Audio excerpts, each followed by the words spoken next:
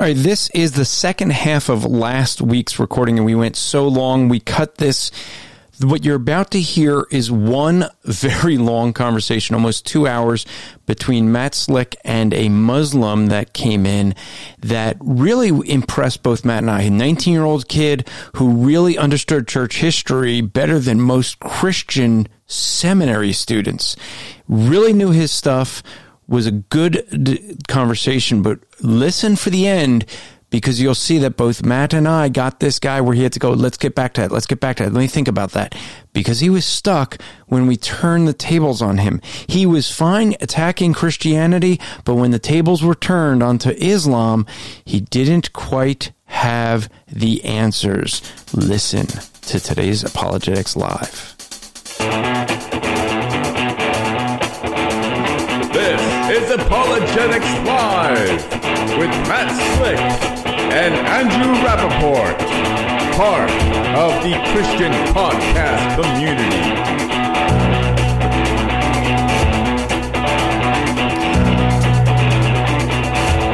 Okay, we are live. Well, not really quite live. This is recorded, was live, and this is the second half, so we hope that you will enjoy this episode. And I'm going to cut right over to it now with Muhammad. Well, I just added in Muhammad, who was chatting away. We finally got him to come in, unlike Reformed Calvinists who, he's probably just too scared to come in. But Muhammad was willing to come in. So, Muhammad, you can unmute yourself. Let's see, I might be, no, there you go. And let me pull your volume up. There you go. So, go ahead and ask your question. I'm from the UK. Matt?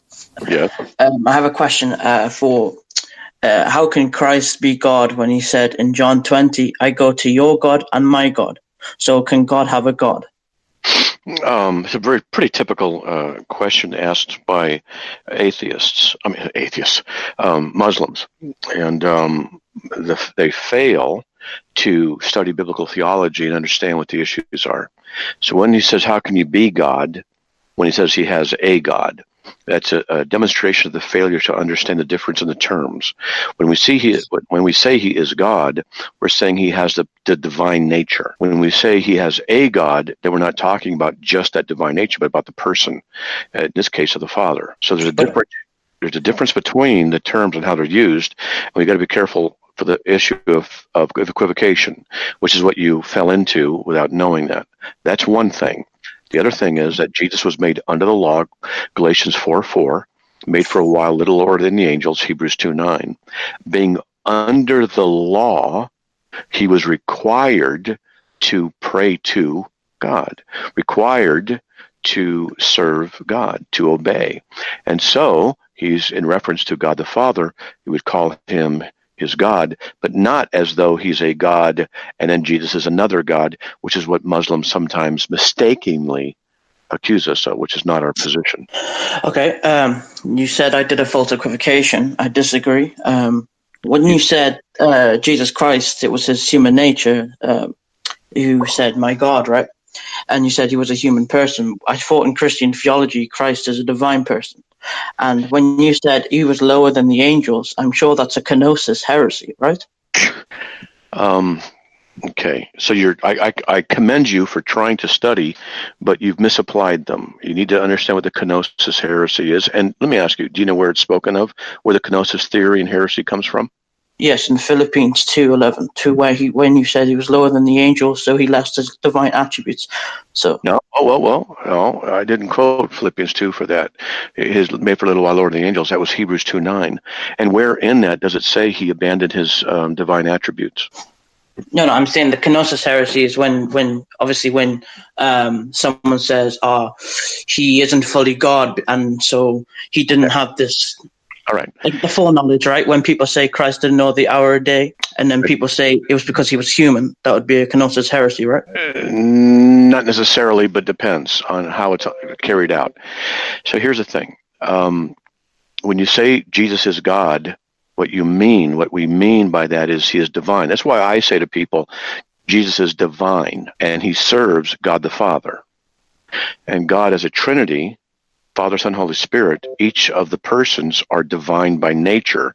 The Word became flesh and dwelt among us, so therefore we have the person of Christ with two distinct natures, the divine nature and the human nature. But he's not a Christ. You wouldn't say Christ is a addition formula. He's not human nature plus divine nature equals person Jesus. Jesus' person is the Logos. He is the eternal divine person. So his person is incarnate. It's not correct. How is that not correct? Jesus is not the eternal divine Word. He's not? No, you don't hear what you're saying. No, he's the personhood is his Logos. He added human nature. He isn't an additional formula. Okay, you ready? Let's get more precise. The Word is eternal. The person of Jesus began 2,000 years ago. Is Jesus a human person or a divine person? Let me finish. The person of Can you answer that, please? Because then I understand. I do not like it when Muslims tell me how to answer the questions I want to answer. I just want a yes or no. Is he a divine person or human person? I do not like it when Muslims tell me how they want me to answer a question. Muhammad, he is trying to answer your question. You're cutting him off. So either you're going to listen to the answer or you're not going to get the answer. But he's answering you, but you're asking of an invalid question. He needs to correct your question. I'm trying to show you what the answer is, and you interrupt me and tell me how to answer. I'm showing you that you're doing Nestorianism. Okay. Maybe. I just want to ask you, is he a human person or a divine person? Okay. Maybe what you might want to consider is to be patient. Instead of demanding how I'm to answer, why don't you show some humility and let me answer the way I choose to answer? Go for it. Yes, sir. Go on. That's polite of you. It shouldn't be that I have to get on a Muslim, because doesn't Surah 2, where was that, 53 to 43, tell you to be humble before people? Because you're not doing it. You're breaking the Quranic requirement. You don't have to deflect, Matt. You can carry on. Deflect? See, I battle Muslims, and you're typical of a Muslim. You want to dominate and control. I'm not going to I'm asking you a question. I'm not controlling. You can have the platform. There you go. Speak. Don't tell me to speak. I'm not going to play by your rules. I want to answer the way I want to answer. That's how it is. You answer the way you want to answer. Okay, Matt, I'm bringing his volume down until you're done answering, and then we'll bring him back up. So go ahead and answer. Well, now, what I'm trying to tell him is that the Word, he wasn't listening. He doesn't want to listen, apparently. This is instructional for a lot of people. You got to understand, this is what Muslims do. This is how Muslims are. They don't have humility. They have arrogance, and they want to tell you how to answer, when to answer, and if you don't answer the way they want you to answer, they interrupt you and tell you you're wrong. They don't listen. And I am so tired of that kind of attitude and mentality with Muslims. So I'm just calling him on the carpet on this. Now, here's what we have to understand as Christians. Jesus, it began 2,000 years ago. What we mean by that is that Jesus, who has two distinct natures, a divine nature and a human nature, this union began 2,000 years ago. The Word, which is the second person of the Trinity, is eternal. Jesus, the human aspect of Christ, had a beginning 2,000 years ago, because humanity is by definition not eternal in the past. So when we have the hypostatic union, that in the one person of Jesus are two distinct natures, that hypostatic union began 2,000 years ago. Now what he did was accuse me of teaching Nestorianism, which tells me he doesn't understand what he's saying. Nestorianism is that there's two persons in the body of Christ. That's the basic view of Nestorianism. That's not what I was teaching. So, excuse me, to get to the point again, to reiterate, the man Jesus, the human Jesus began, this part of Jesus, I don't like to use the word parts, but the human aspect of Jesus began 2,000 years ago. The union occurred 2,000 years ago. That's the hypostatic union.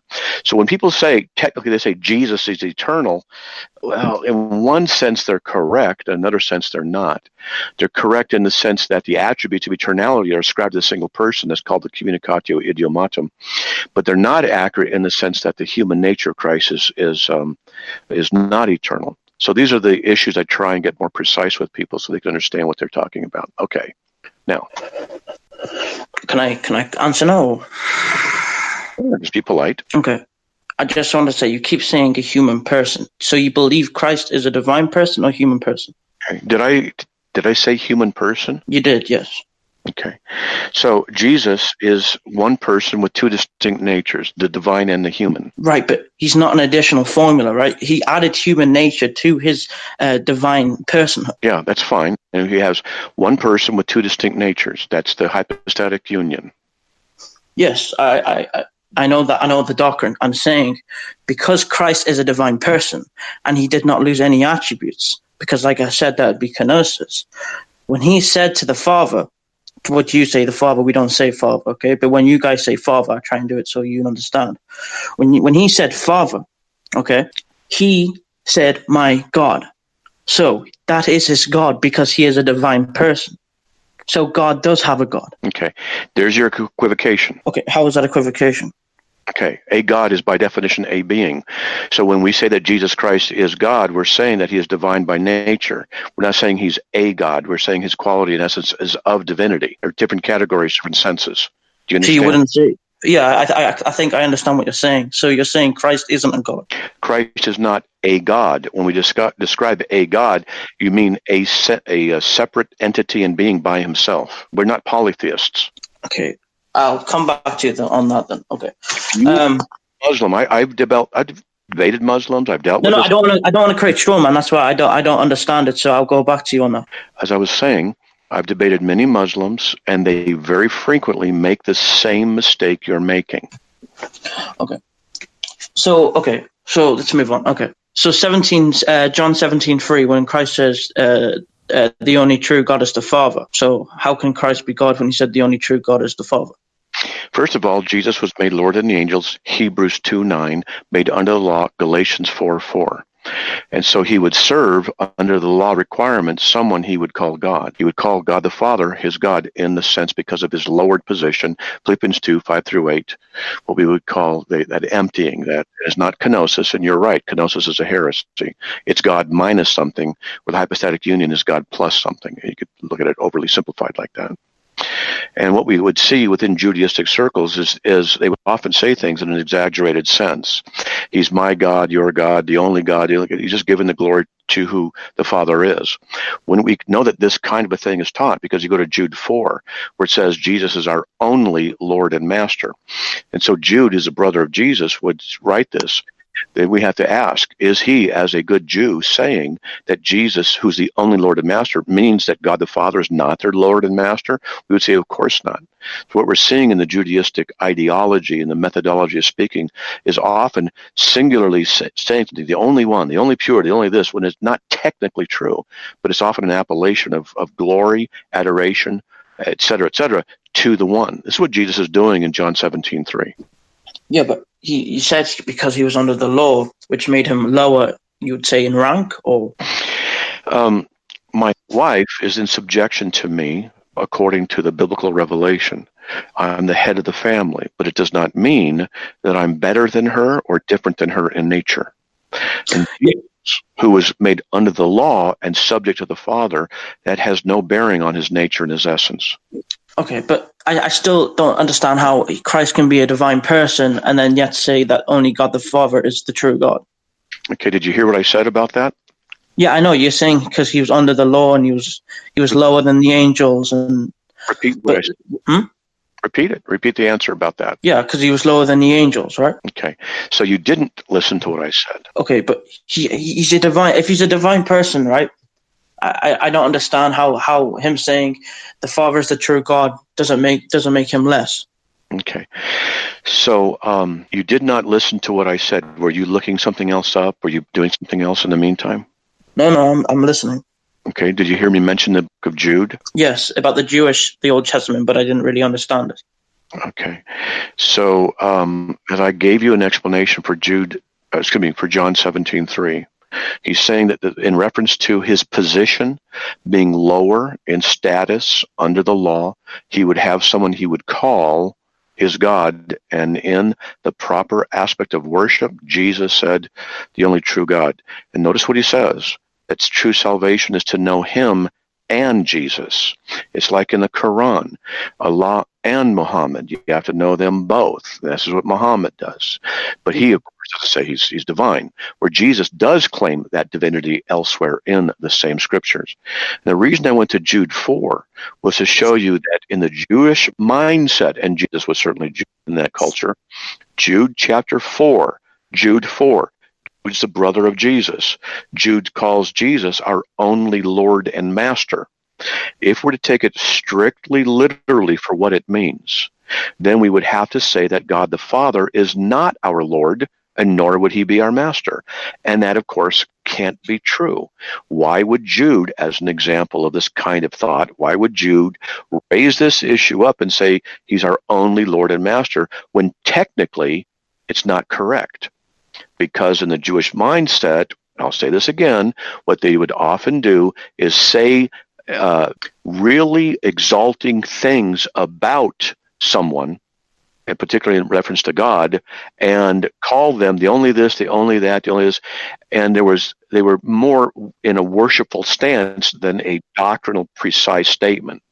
And this is what's going on in John 17:3, and we can see the Jewish mindset because Jude says Jesus is our only Lord and Master. So if it's true what Jesus said in John 17:3 in a strictly literal sense is that means only God the Father is God, then also it would mean that Jesus is only our Lord, is our Lord and our Master. And then I would say, well, how are we going to reconcile these? And obviously we don't do it by going that strictly literal. That's your problem. Okay, I'll come back to that. Okay, so another question. If Christ is God, right, he's fully God, and he's fully man, but if he's a divine person, how can Christ know not know the hour or day, and only the Father knows? And like I said, that would be if he said because he's human, then that would be a divine attribute lost, which would be then kenosis. Not many people understand this cultural context. You might be able to understand it a little bit more from a Muslim context, but the Jews and the Muslims have different cultural norms. But nevertheless, when it was time for a young man to be married, usually there were arranged marriages, the father of the house instructed the son to build an additional room onto their home. And so the son would start building, and Jesus says, many mansions I'm building for you. We're called the bride of Christ. And the son would have to wait until the father, this is the culture, okay? The son would have to wait till the father said, go get your bride. But they had to have a wedding feast, because that's what the Jews did. They had a wedding feast. It was a pretty big party. So what they would do is they would arrange the party on a certain day. And because you had to get the fatted calf, you had to get the wine, people had to come in. They didn't just hop the freeway in their cars and be there in 20 minutes. So it was a big deal. So the extended family and the community related to that family would know what day and the basic hour of when the wedding would occur. And the son, in the meantime, was officially building on an additional room on the house, because when the father said, go get your bride, then he would go, they would send the trumpeters out, that would be a warning to the bride, in a good sense warning, announcing, here comes the groom is coming to get the bride, the trumpeters. And so it was all this ceremony. So the people would say to the son, so when's the father going to tell you to go get the bride? And his response was, only the father knows. The son does not know. And what that was an idiomatic phrase dealing with the wedding feast and the wedding ceremony. Now, I was in Texas a year and a half ago talking about this with someone. And there was this guy who is Jewish to the core. He's a Christian. And he was amazed that I knew this cultural context. He says, nobody's ever heard of this. Nobody knows it. And I've known about it. I know that Andrew knows about it and others know about it. So when Jesus was speaking, no man knows the hour, the Father alone. He wasn't speaking about his omniscience or limitation. He was simply referring to the Jewish culture of that phraseology, dealing with the issue of the wedding feast that's future coming to Christ. And the people then would have understood exactly what he meant. It was not a declaration that he didn't know everything. Okay. Again, I'll come back to you. I want to go into a bit more of a deeper question. You're a Calvinist, right? And I'm sure that's Protestantism, right? And you believe the penal substitutionary atonement, right, from Calvin. Of course. Okay. I'm going to ask you this again. Do you believe Christ is a divine person? Well, I'm suspicious about what you mean by it without clarification. I don't want you to... okay. The incarnation, right? It was the Logos that was born and then added a human nature onto that Logos. And so, as I was saying, I don't want you to take a definition that I'm giving and then twist it and use it against me later. No, I won't. If I'm doing that, tell me. In an attempt to try and discredit me, because that's what Muslims often do. So I'm aware. That's a generic fallacy, and I won't do that. It's my experience. Well, your experience doesn't apply to all. That's my experience, and I have the right to learn from my experience. Okay. So, Jesus is a divine person. He's a divine person. He's also a human person in the sense that the person has attributes of both humanity and divinity ascribed to him. It's called the communicatio idiomatum. Yeah, that means that's the confession where he died in the flesh, right? What I'm saying is that I'm sure, and that's the creed where it says God, the Word, died in the flesh. No, I maybe I'm misunderstanding you, but the communicatio idiomatum is what I said, and you said that's referring to that, and then you misspoke what it is. Let me teach you. Because you've had quite a long talk, and I wanted to talk as well. When you say that Christ is a divine person and a human person, how is that not Nestorianism? Oh, okay. Thank you for clarifying. That would, of course, if you were to take my phrase like that literally, I should say it better. In the one person of Christ are both the divine and human natures. Yeah. So if you were to say he's a divine person, that's true. If you were to say he's a human person, that's true. There's a doctrine called the communicatio idiomatum. So let me explain it, because this is now relevant to the issue. So you understand the hypostatic union in the Christian context. One person with two distinct natures. Okay, the communicatio idiomatum is simply a Latin phrase that means the communication of the properties. And what that means is there's human properties and there are divine properties. Human properties, Jesus says, I'm thirsty, I'm hungry, I'm tired, I need to go to sleep. The divine properties, Jesus says, I will be with you always, even the end of the earth. Father, glorify me with the glory I had with you before the foundation of the world. So the one person claims the attributes of both divinity as well as humanity. Yeah, I understand, but his incarnation, right? He added on flesh from the Theotokos, what you guys say. I think it's the Theotokos. Okay, Muhammad, listen. You're consistently doing this. You ask Matt a question. No, I'm not. Listen, he's trying to answer. You're asking a question, and he's trying to be very specific with you because you keep twisting what he's saying. So you asked for us to point it out. When you're doing it, you're doing it. Let him answer, and then address what he actually says. I think what you're doing is you're in such a rush to try to, trap him that you're not even listening to what he's saying. So practice some patience, listen to what he's saying, and then actually respond to what he says, not what you think he says. And don't be in such a rush to ask your next thing because you think you're trapping him, because you're actually, no offense, you're making yourself look foolish because you're not even addressing what he's saying. You're showing that you're not even listening. Okay, so try listening and then address what he says. Okay, go ahead, Matt. Yeah, sure. I've already called you on the carpet on this. He's called you on the carpet. You keep doing it. But I've lost my train of thought. So nevertheless, go ahead and ask your question. I was saying, because when people say human person, I see a lot of people say that's what Nestorius proposed, right? He isn't a divine person. He's a human person. Yes. Two separate persons in the one body. Yeah, he also said that. He also said two persons, I understand. And he also said his natures were distinct and his wills were he had one will. But what I'm saying is that... No, that's wrong. No, Nestorius said one will. Well, that would be monophysitism. Right, but I'm pretty sure he did say it was one will. Well, Nestorius could not say that consistently, since there would be a do you know what dithelitism is? Okay, it's okay if you don't. It's all right. Nestorianism is a teaching that in one body, the body of Christ is a person, a divine person, and another human person. Therefore, by logical necessity, each person would have to have a will, and so there'd be two wills, two persons in the one body. That's basically a brutal way of looking at Nestorianism. and that's heresy. Right. But I understand, but I am pretty sure he said he was a human person, not a divine person. And that's what I'm thinking, that's what you're trying to say. Oh, you're okay. No, this is why I will correctly say this again. Jesus is one person with two distinct natures, a divine and a human, and the attributes of both natures are ascribed to that single person. Yeah, but does that mean the natures then make person Jesus, like an additional formula? Or? No, it's one person with two natures. Yeah, exactly. So that person had was prior incarnation, right? And in the incarnation, Mary placed on him flesh. No, we don't understand how it works because we just know that Jesus is one person with two natures. Yeah, I'm not trying to defeat that. I'm trying to say that that person, even though he has a human nature and a divine nature, he is a divine person. Well, it's almost like it's approaching equivocation here, because it's like saying if he's a human person, then is he also a human or divine person? If he's human, is he a divine person? Is he also a human person? Yes. Well, that's two persons. No. I'm not saying he doesn't have a human nature. I understand he has a human nature and a divine nature, the hypostatic union.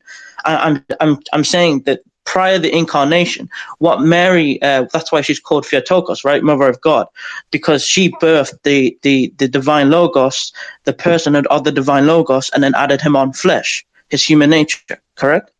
She did not add the flesh. She didn't add the flesh. No, she wasn't active in adding it. It was God's work in the inception of activating the egg, and he is one who worked that together. I was reading Cyril of Alexandria, and that's what he said. Okay, whatever. Okay. Anyway, I want to go back to my question, not much as a starting point, because I wanted to get into it more in depth. So, would you agree then Christ is a divine person or not? I don't know what you mean by a divine person. This is what Cyril of Alexandria said, that he is. I don't care about Cyril of Alexandria. I don't care about him. You don't care about the early church? I didn't. Did I say I don't care about the early church?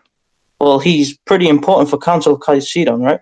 Okay, did I say I don't care about the early church? Okay, but I'm pretty sure that would be like me not saying I like Ibn Hisham. Like, you're not liking Cyril of Alexandria? Okay, the issue is that I don't care about Cyril in the context of you quoting him for whatever. I really don't care. I'm interested in what the scripture says. Oh, okay. You're a Protestant, right? Yeah, I believe in the inspiration of scripture, not of history. No, you have the presupposition of Calvin, and that's no, I have the presupposition. I have the presupposition of the scriptures being true, and I believe what the scriptures say, and I can defend Calvinism very well from the scriptures. Well, but you wanted to get to penal substitution, right? Yeah, exactly. That's what I just wanted to get into. Anyways. Okay, go ahead. So God the Father, right? He eternally damned God the Son on the cross to replace yourself. That's Calvin's replacement theory, right? He eternally what? Damned him? That's what I heard, but I don't think that's what he said. Yeah, damned. For your replacement. Father damned him? Yeah, God the Father damned God the Son in your replacement because you deserve it, right? No. Okay. He didn't damn him. We've never used that terminology. Okay. Maybe you can explain it then. Like, on the cross, was he forsaken? Yes. Okay, that's okay. So even though I know you guys say the Trinity is distinct in persons, but undivided in essence and in will, right? So how can God the Father go against God the Son when that would mean God the Father's will is against God the Son? Okay. I'm not laughing at you. It's a good question because I hear that in different ways, different times. Luke 22:42, Jesus says, "Not my will be done." He didn't want to go through the crucifixion. How is that possible? Because he had the attributes of both humanity and divinity. He didn't want to go through what he had to go through. That's what happened with the... Well, hold on, Matt, because he actually Muhammad may not be aware of something. Muhammad, do you know when Psalm 22 got the number 22 added to it? No. Okay. Do you think it was before or after the time of Christ? Well, make it easy for you. Just going to educational guess. Yeah. I don't know. So maybe they were it was about like the 400s, 500s. So here's the thing.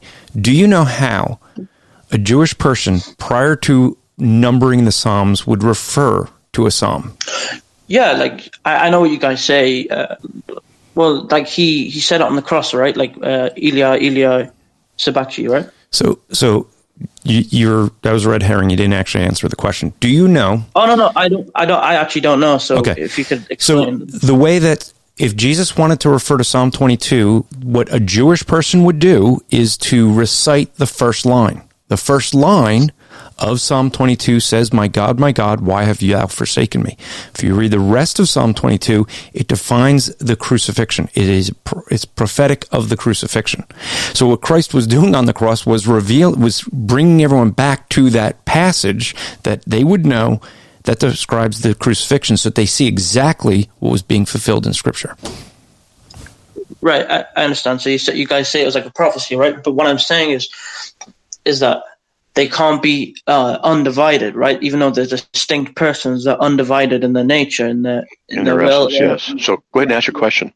So my question would be then, when God was against the Son, right? When he forsook his Son, then he divided with the Son. But how could that be possible? It also breaks the Henosis union as well, which was made by Cyril of Alexandria, but I know you don't care. You have a problem with understanding basic logic, and you equivocate. The essence of the Trinity cannot be divided. That's just it. So when he's forsaken, it does not mean the essence is divided. So the Father damned. Don't say the word damned. I know what it is. It's the perchenosis or something. Just use the biblical language here in this, and what it does. Jesus says, my God, why have you forsaken me?" Quoting Psalm 22, verse 1, pointing to himself in the prophecy of the crucifixion. He's quoting the verse to bring attention to the psalm. Yeah, because you guys believe. I obviously don't believe in the Scripture, but if you believed in the Scripture, I could see why it says that, because he was nailed and stuff like that. So he's trying to bring this prophecy. I understand what you guys are trying to say. That's what it says. Okay, but when he forsake him, then he had to be either God the Father, right? Who underwent that penalty, right? Was it like a human person? Was it like a human person?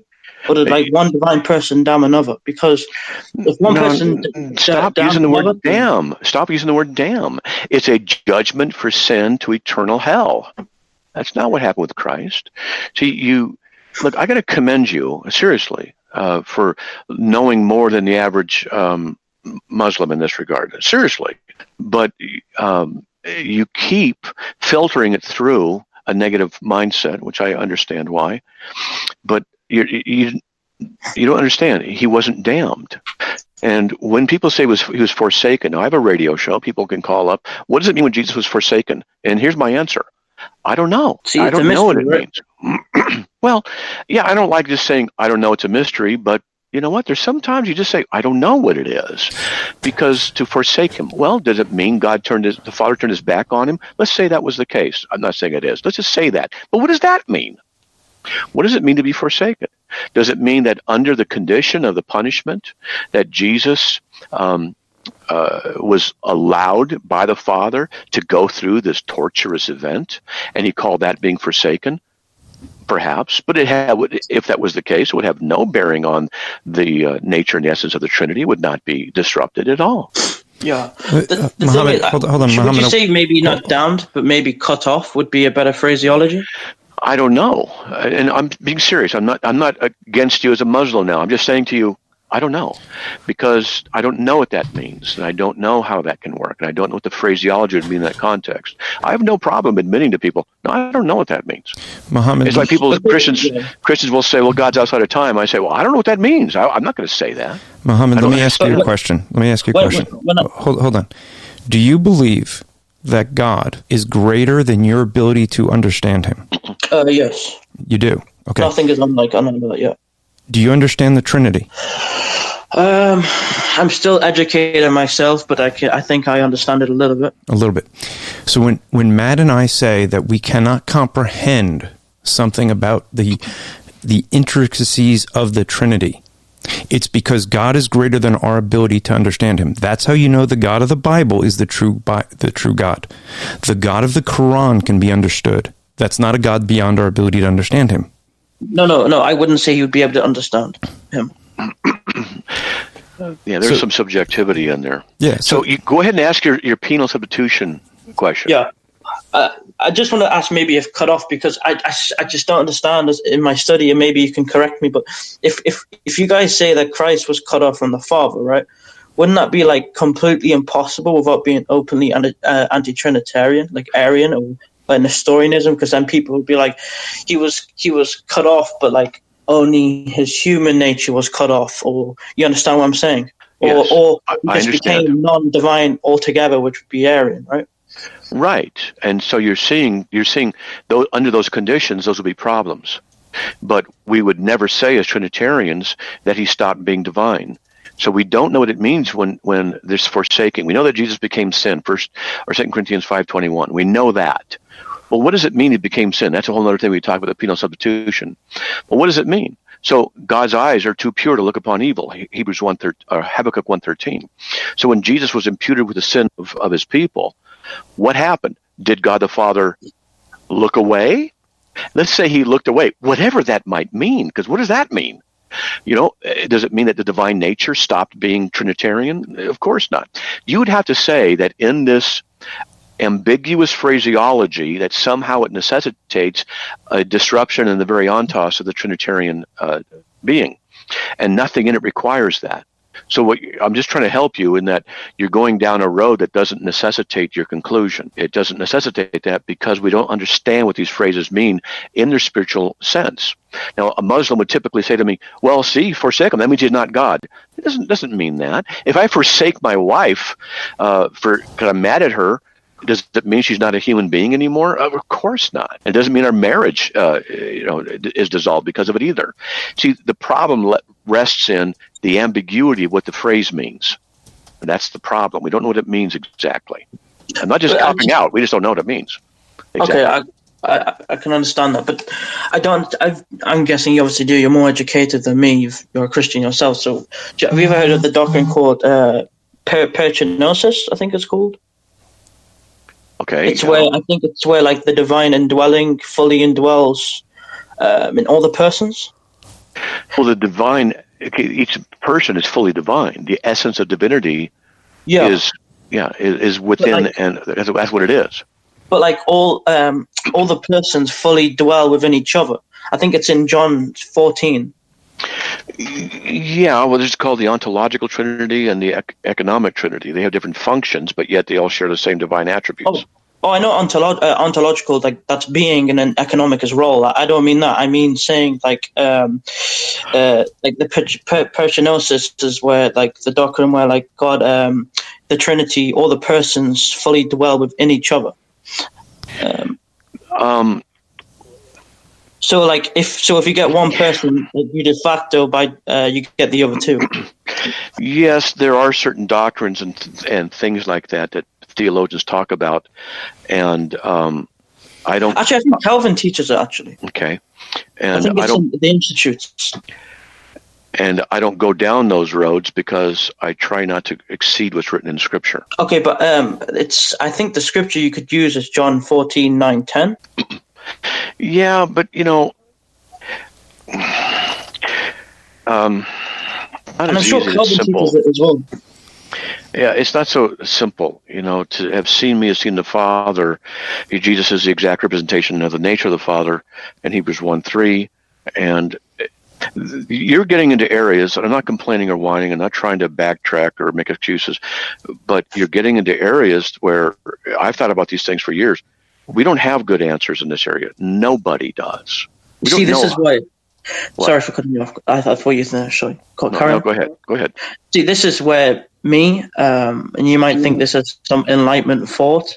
And I would agree in some part that we need to rationalize everything, but that to me just doesn't give me satisfaction. How you say it's this mystery, this whole we don't know, and that.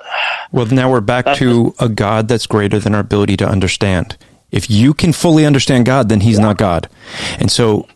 That's why I keep coming back to that. Your God is your ability to reason. That's your God. And if it doesn't make sense to you, you're saying, well, then it can't be true. I don't know if he's... I'll tell you what. Why don't we go to the after show and continue this? Because I know you got to go. Okay? Yeah. So you want to do that? Whatever your name is? His name's Muhammad. So And John's going to get us Muhammad? the link. Let me see if he gave us it. Yes, I can do it for a little while. Yeah. Okay. Is John in here? Okay, so It's John put in the. it's actually 3:00 in the morning here. So Yeah. Well, let me. well, there's sorry. a question. There's a question that was that Jason Manning wanted to ask, and so I do want to ask this of you, Muhammad, on his behalf. I'm just trying to find it. So, his question is, and so you would believe that Allah is greater than Muhammad, correct? yes, of course. Yeah. Okay. Who is it that Allah prays to? You're using that word. It's prayer. It's not. It's blessing. Okay, it is. I know David Wood. He made that as well. It's not prayer. It's blessing. Well, I'm looking at an English version of the Quran, and it is saying prayer. Verily, God and His angels pray for the prophet. So you're saying it's not prayer. It's what's the Arabic word there then? Is that the Sahih International? Let's see. The one I'm looking at right now. Give me a sec to look it up. Because if so, that would be like the NIV for you. It's quite liberal. Let's see. From Max Muller. If you can use like Munsan Khan or Yusuf Ali. Is that what you prefer, Yusuf Ali? Yeah. And what is That's that? the 33? Sorry, 33. What is it? 3356. Okay. And I mean, I do see it saying bless in others. Let's see. Allah showers blessings in another translation. Yeah. See. So, what's the Arabic word for that? The Khan version. Yeah, he's okay. Okay, let me read the Khan really fast. 56. Allah sends His grace, His honors, His salat on the Prophet. Yes, and also His angels. Right. And in Yusuf Ali, it says, and Allah sends His blessings. Okay, that's how they translate it. I know you guys probably got that from David Wood. It's not prayer, it's blessing. It's salah. It's salah. Well, this is someone that was in the chat. So my question, what's the Arabic for that? Oh, it's salah. I don't. We're at the end of the show. I was going to go take my study Quran out. All right. Well, I've got the. Maybe we'll pick it up next week. But I have this Quran. I'm going to look at it right now, see what they say, just to see. I mean, it says send blessings to the Prophet. 70. Oh, sorry, I'm going to give my eyesight away, my age and everything. Hold on, 2 glasses. Sorry, I'm embarrassed, but that's what it is. 3761. Allah and His angels honor and bless the Holy Prophet as the greatest of men. He sinned, and Jesus never sinned, and yet He's the greatest of men. It's what the commentary in this says. Okay, this is I got this from Saudi Arabia, apparently. We are asked to honor and bless Him all the more because He took upon Himself to suffer the sorrows and afflictions of this life in order to guide us to Allah's mercy. Wow. Oh, man. Golly. Sorry. I could rip into that.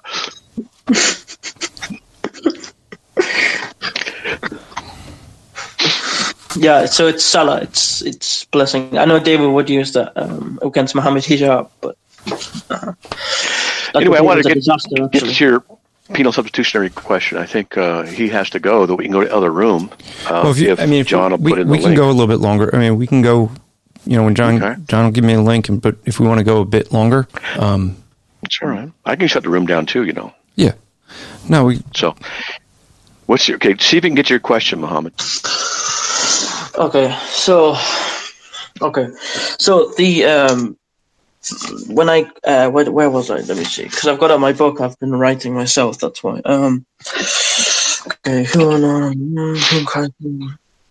Okay, so you guys said you don't know what it means by being forsaken or cut off. Okay. So do you know how to spell petrognosis? Maybe I'm saying it wrong. Maybe if you type it and then you probably know what it is. I know I've got it right here in front of me, so I can tell you how to spell it. Okay, go ahead. I think it's Greek. Perichoresis. I'm sure all Trinitarians would hold to this. I'm sure Calvin does as well. I actually have a quote from Calvin because I've been reading the Institutes myself. Okay. The co-indwelling, co-inhering, mutual interpenetration. All right. Yeah. That's the essence of the ontological Trinity. Yeah. So my question then would be, let me a second. I've got to try and find my book. Let me be 1 minute, because I think I wrote this part somewhere else. Just give me a minute, please. Sure. And while you're looking that up, I just two quick things. One is Reformed Calvinist Matt is now saying that it's embarrassing that we have to be educated from a Muslim on Christianity, and the reason he didn't come in is because he would get an education on Christianity by people he says is a joke. That's why he's not here. He's just a troll. He's a troll. That's all. And just want to give a shout out and a thanks to Jason Manning, who went out to the Striving for Eternity Patreon page and became a patron. So let me, while he's looking that up, let me let you guys know that you can support both Matt and I on Patreon. You can look for Striving for Eternity and support us, and you can go to Matt Slick Live and support Matt. Now, Matt does weekly videos, and you get to pay him for each video, and we appreciate every person who does that. If you go to Striving for Eternity, what we're doing is we will give you, if you donate as little as $2 a month, you'll get a free copy of What Do We Believe, and if you give $5 a month, you get What Do We Believe and What Do They Believe. If you give $10 a month, you'll get the two I mentioned plus On the Origin of Kinds, and if you do $20 a month, you will get those three mentioned, and also Sharing the Good News with Mormons. So you can get all four of those books for just $20 a month, and we ship them out after, I think it's like 2 or 3 months of support. So, and Matt does weekly videos, so you get those. So those are ways that if you appreciate what we're doing, those are ways that you can support us. So Muhammad, did you get to your question? Did you figure out what you want to ask? Yes. Okay.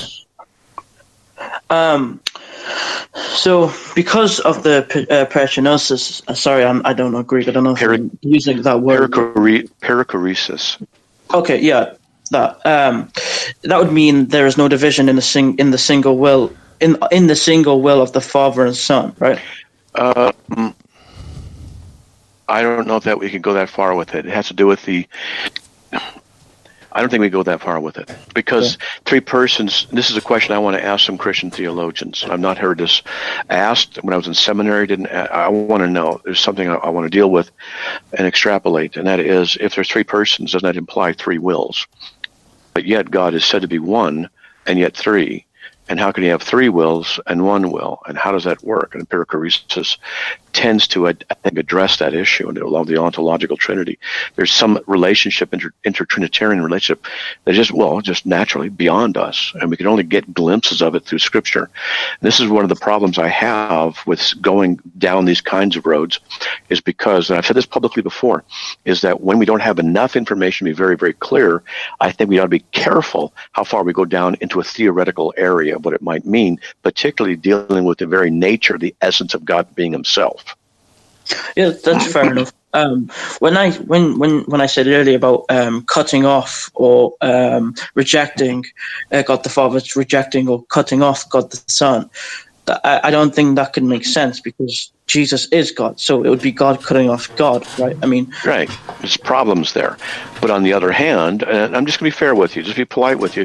I want to be, but on the other hand, your question's a good question. What does it mean? And Christian theologians have worried about that, or not worried, have debated it. Like, well, what does it mean? And they go, well, we're not exactly sure. You see, this is what's, you can see why this doesn't bring me comfort. Well, okay, but not to be disrespectful, but I'd say so. And I'm not going to be disrespectful to you. If it doesn't bring you comfort, okay, so what? It's not that comfort is what we have to go by in order to determine truth. I'm not trying to be disrespectful to you. I'm just saying, you see what I'm pointing out. Oh, yeah, I know emotion. When atheists say, like, emotion, just because you believe in God just because of emotion, and they would go on to say, well, emotion, you can't touch love. Like, they would say, I love my son. And then they would say, I would say, well, what is love? They would just say, oh, it's emotion. Then I would say, well, is it intellectually, right. intellectually? Yeah, you understand? So yeah. I understand what you're saying, but for me, intellectually, it doesn't sit well for me. I can understand that. Actually, in the Quran, it says this, and it says this about your faith. But it's confusing, and God isn't an author of confusion. Well, being an author of confusion and something being confusing are different.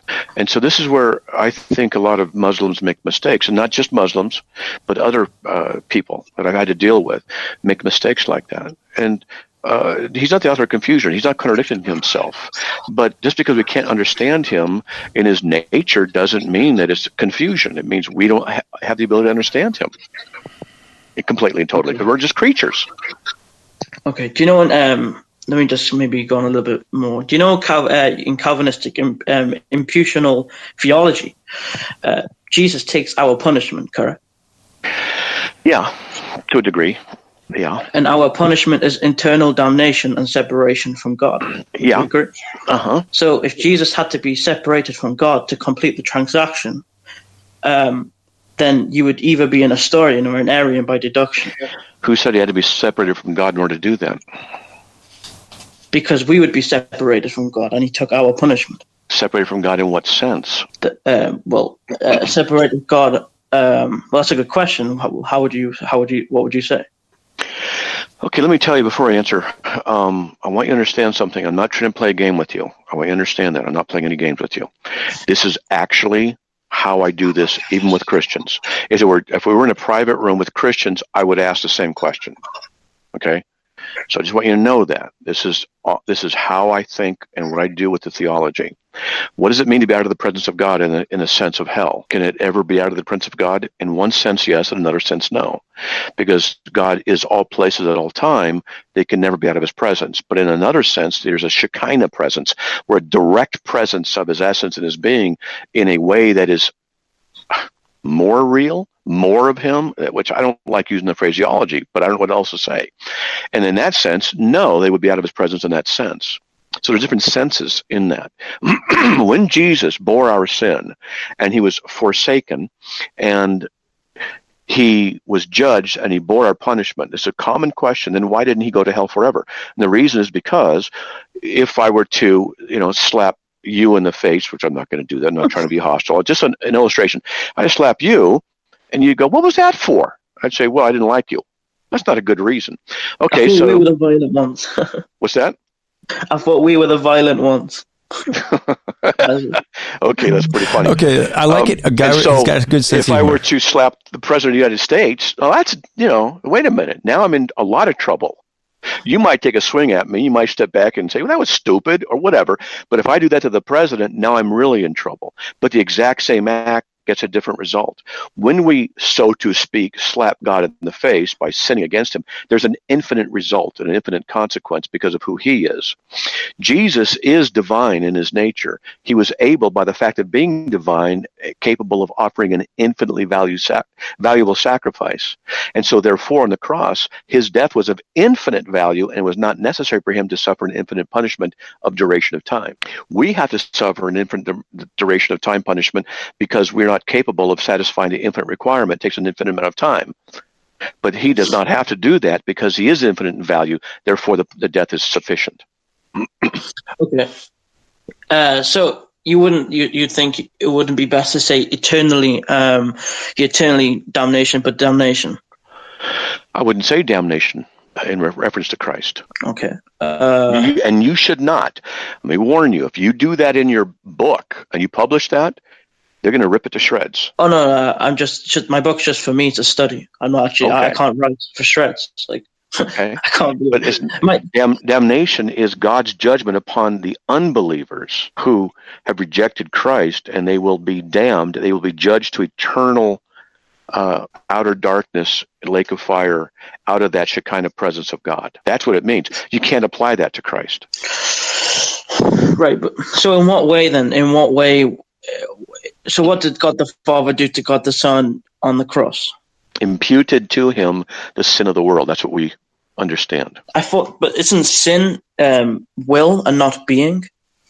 No, sin is a legal debt. Right, but you would say that sin is will. It's not being. Like that would be. Wouldn't that be Gnosticism? Like to say, like no, the being of our nature. Like our nature is inherently evil. No, that's a different category. Sin is breaking the law of God. Sin is an action. If I were to slap you in the face, is it a sin or not? Well, it depends.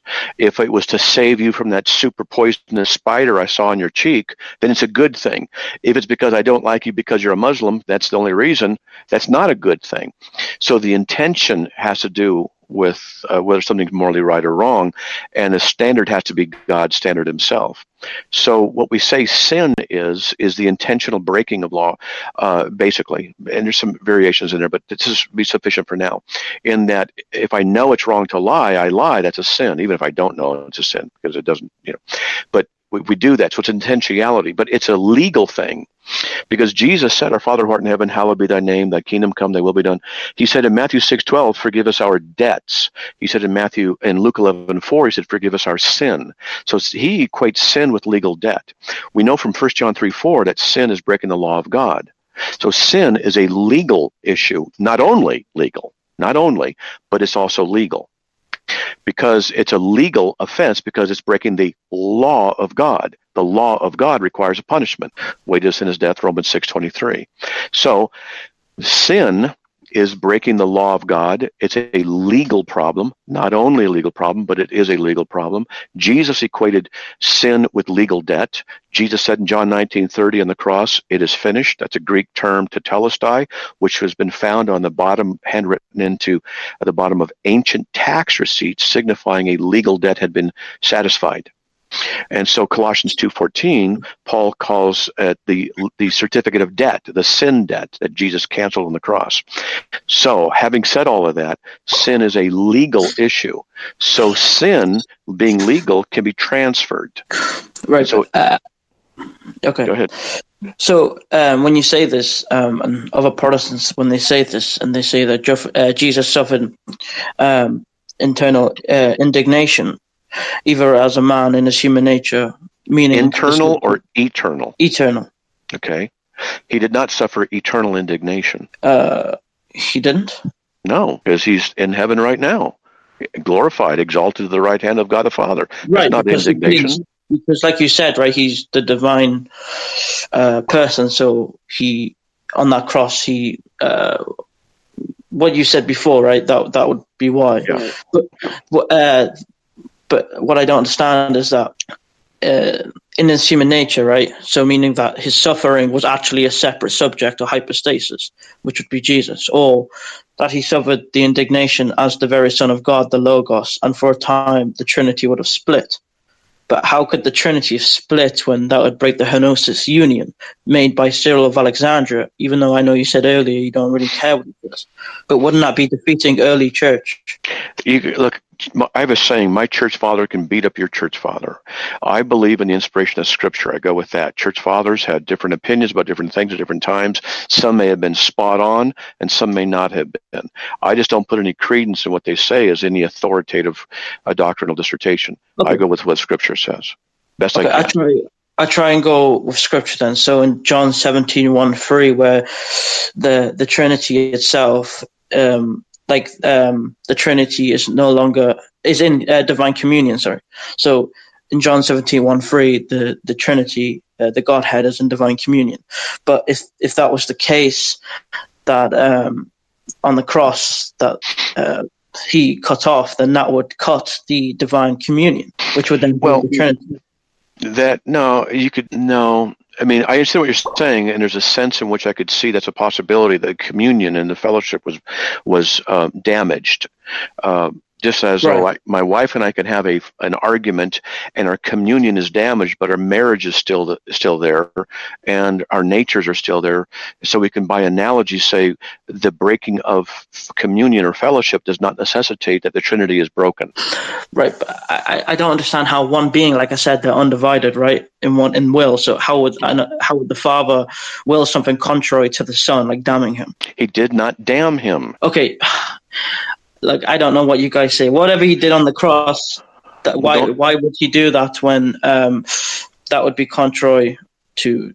Well, I can tell you why he did this on the cross. Yeah, but that would be contrary to the divine communion, right? No, it's not. Look, if I were to slap you in the face and then I apologized, I said, please forgive me, hopefully you'd say, okay, forgive you, right? Let's say you have a brother. I don't know if you have a brother or not, and he's standing there, and I slap you in the face, and I turn to your brother and I say, would you please forgive me for what I did to him? He might look at me like, you got to ask him, not me.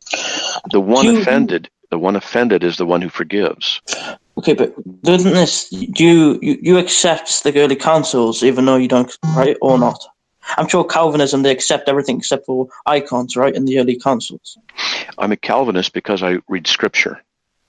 Okay, but I know that dogmatically, Calvinists do take all the councils except for the one, Constantinople, or First Council of Constantinople was one of them, where they said icons was fine after the Byzantine Empire tried to smash them all, and then John of Damascus wrote his treatises, etc., and then they were allowed it. But what I'm trying to get to was that, so you would accept Phaedrus and Nicaea, the Second Council of Nicaea, where monothelitism, I can't say that word properly, which is monothelitism.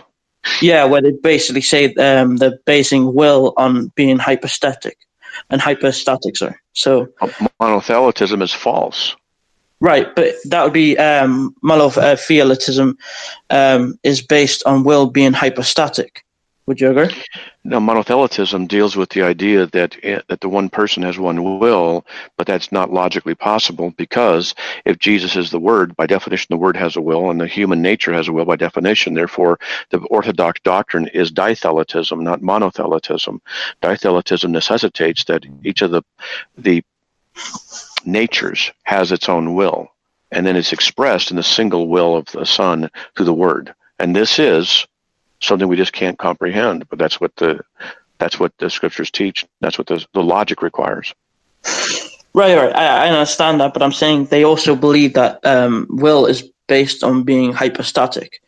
So when you say that the result of the Father is willing something contrary to the Son, quote unquote, damning him, I know you don't believe that. I know you keep using it. You should stop saying that. I know. I said it's just simply wrong. Okay, but I don't know what you guys say though. Like I say, quote unquote. Just say he forsook him. Quote the Scripture. Okay. Okay. So when the Father will something contrary to the Son, like forsaking him, right? That would be actually condemned in from like Ephesians to Nicaea, the Second Council, because that would be monotheism. No, that's not monothelitism. I think I wish Christians studied like you did. This would be great. Seriously. I know Christians who do, but not that deep. You're trying to do it for a different reason altogether. You want to understand Christian theology to find problems with it. and you won't be able to. The only thing you're going to be able to do. I mean, you already admitted today most of it's a mystery and you don't know. So no, having a mystery is not a problem. Having a mystery simply means that God is God and we are not. There are certain things about God that are incomprehensible. And we Matt, just can't understand. And I want to point out again, Matt, every time he says that, he's proving that his God is not God. We've already established it. I got you. But the thing is that, Muhammad, look, there are going to be things about God we just can't understand. You acknowledge that, right? Right, but I wouldn't, yeah. Okay. Do you understand everything about Allah? I don't know his essence unless he's revealed to me in the Quran what he has revealed, right? So I say the same thing about Yahweh in the Scriptures. And yeah, you would say what you get in the Scriptures is that you say, well, we don't know. Even though it's been revealed, we don't know. In the Quran, I wouldn't. In our faith, we wouldn't say that. Whatever he revealed in the Quran, we know. And he revealed the Trinity, and that's what we talk about. You can't understand everything that Allah says about Himself. You can't unless He revealed it to us, which He has in the Quran. No, okay, we're getting into a side topic.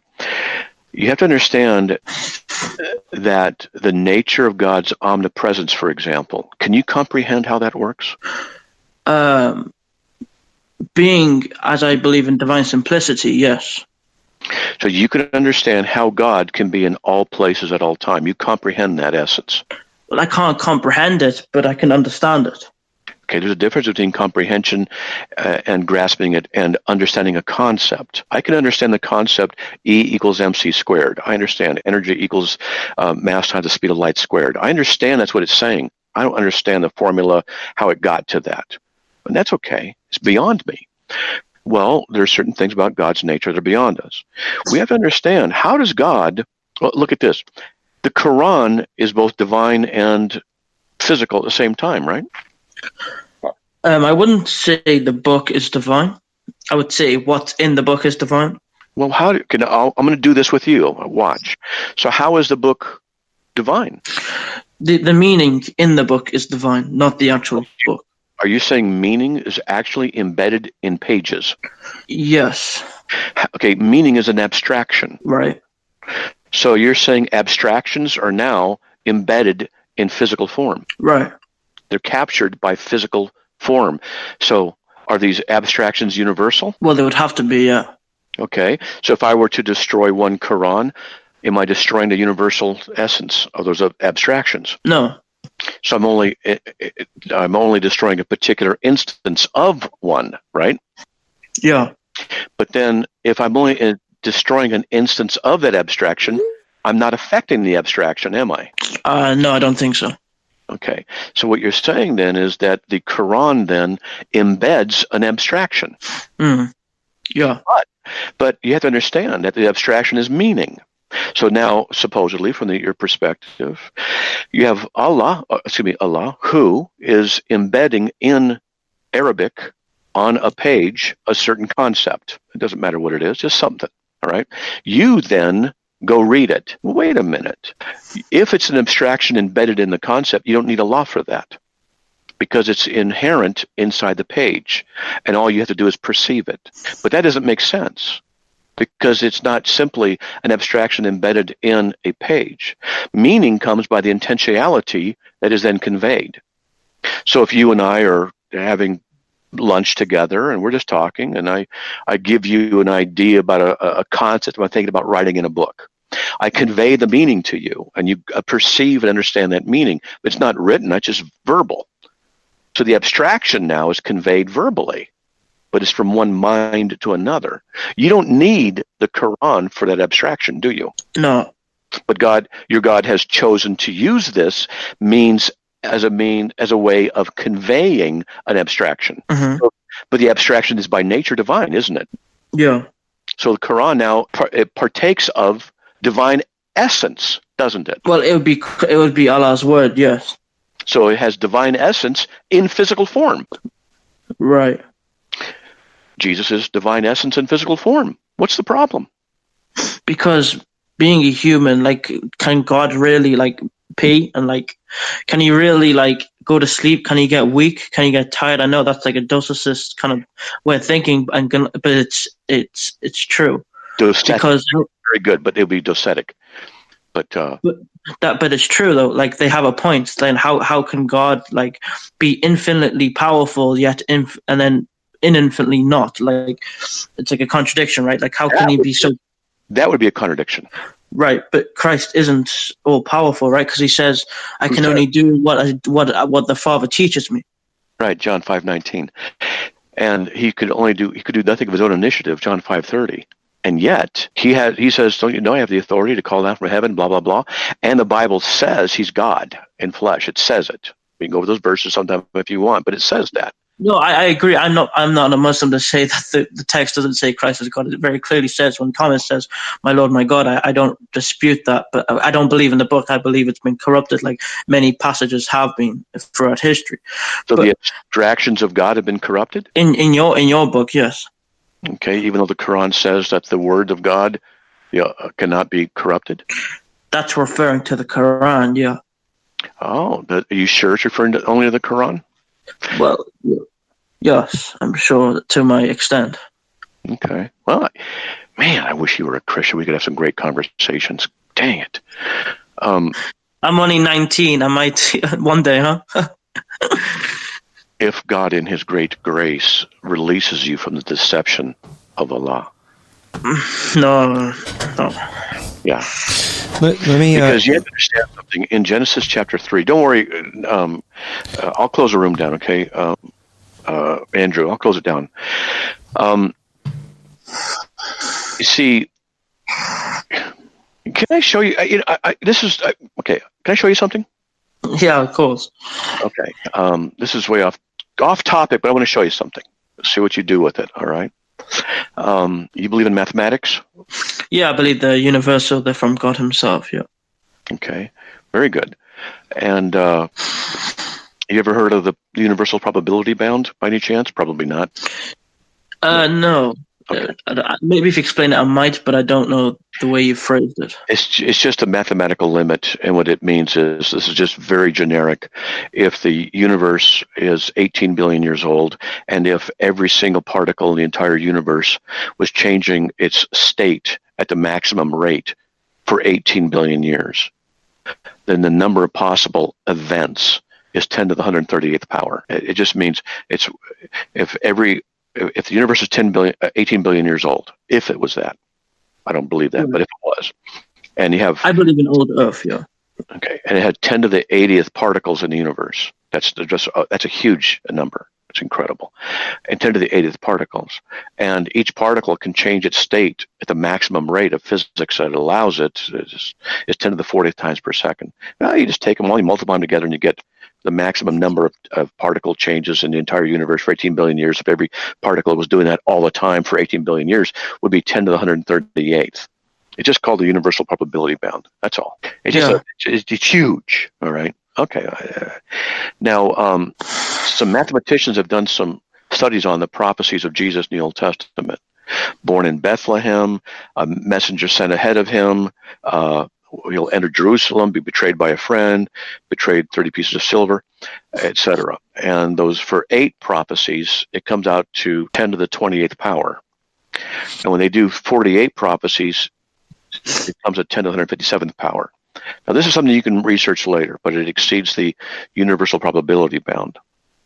Now, whatever. But here's the thing. There's other prophecies in the Bible that are spoken of. The destruction of Tyre. Samaria will be a heap as a field. Gaza and Ashkelon are desolation foretold. I can go on and on and on. And just in 11 of them, the odds have been calculated at 10 to the 59th power. I mean, it's incredible. And so we add all these things up just from this brief stuff. And I know I'm going very, very fast. I know that. I don't expect you to get this. But that's 10 to the 216th power of all of these. It's just ridiculous.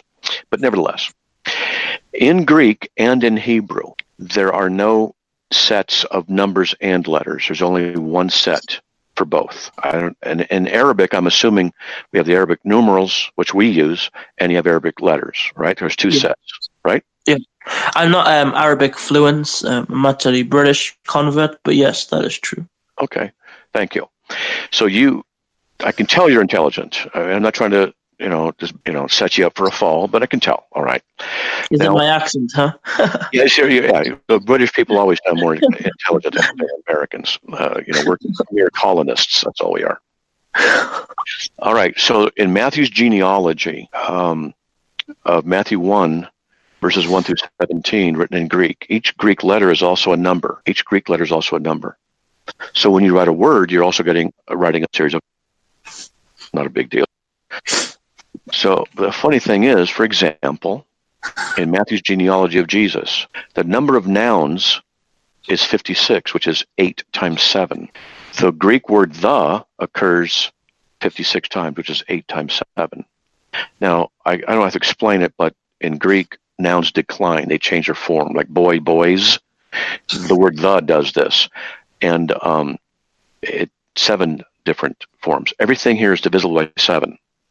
The number of Greek words that occur before the deportation of verse 11 is 49. Of those 49 words, the number of words that begin with a vowel is 28. Of those 49 words, the number of words that begin with a consonant is 21. Of those 49 words, the number of letters is 266. Of those letters, the number of vowels is 140. Of those 266 letters, the number of consonants is 126. All these are all divisible by 7. The number of words that occur more than once is 35. Number of words that occur once is 14. Number of nouns is 42. Number of words that are not nouns, 7. The number of nouns that begin proper name is 35. Number of male names, 28. Number of times a male names occur, 56. That's just in there. And I actually tried to do something like this in English, and I'm not stupid. I got a high IQ. I gave up after 5 minutes. I couldn't do it. I'm not saying it couldn't be done, but that's just one thing. And then we get into the account of his birth, the number of, and I'll go much quicker, the number of words, number of letters. Of those words, there are 105 forms. Of those forms, the number of verbs is divisible by 7. The gematria, which I get into another time, is divisible by 7. It goes on and on and on and on. These are not possible to be done by mere human minds, these relationships, these things. That's interesting. I'll look into that. In fact, in Daniel chapter 9, verses 24 through 27, 70 weeks have been decreed for your people and for your holy city to finish the transgression, to make an end to sin, to make atonement for iniquity, to bring in everlasting righteousness. Verse 25, so you are to know that from the decision that from the issuing of a decree to restore and rebuild Jerusalem, that's March 14th, 445 BC. They know the exact day when that decree occurred. And not just me saying it, not just two Christian guys saying it. History says, archaeology says, they go, yeah, they know. So from that decree to rebuild Jerusalem until the Messiah, the Prince, comes in to be 7 weeks and 62 weeks. And I could get into the details, but what the week is referring to is years. 6 weeks and 70 weeks talks like this. It's code. So 7 weeks and 62 weeks. Why would I say 7 and 62? It's interesting. That's 69 weeks. I'm not going to bore you with all the details. The 72 weeks, or the 69 weeks, is of years. And you convert them into years. You convert into days. I can show you how to do that. And you come up with 173,880 days from the decree of March 14th, 445 BC. When you go into the future and the history, the Messiah came in, Jesus, exactly on that day into Jerusalem. Exactly. The Quran has nothing like this. Nothing. Well, it does have some, but I don't like to use them. Do you ever heard of a guy called Zakir Naik? I don't know. I've heard so many things. I don't know. He's the one. He makes these like that kind of argument, but for the Quran and like science and the Quran, I don't like any of them kind of arguments myself. Yeah, we could. I've seen some of them, and I found them to be very faulty and to read into the text.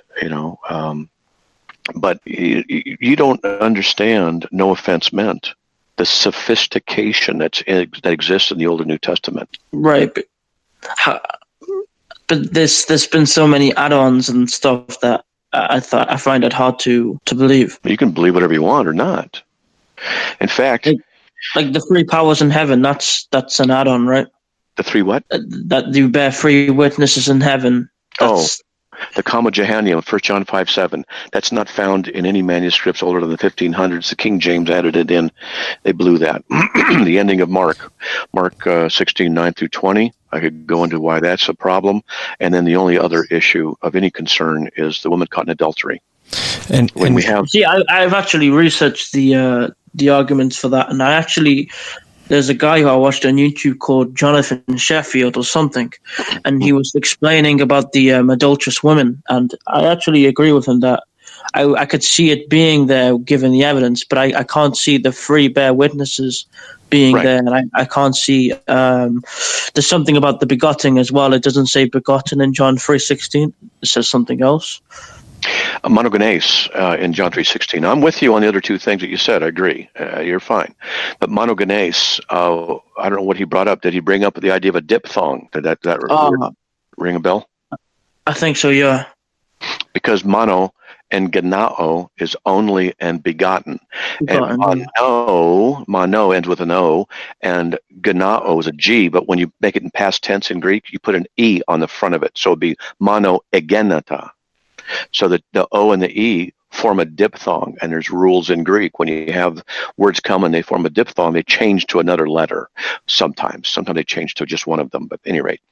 And so it just so happens, coincidentally, that the word for unique in Greek is monogenes, and the word for only begotten that combines is also monogenes.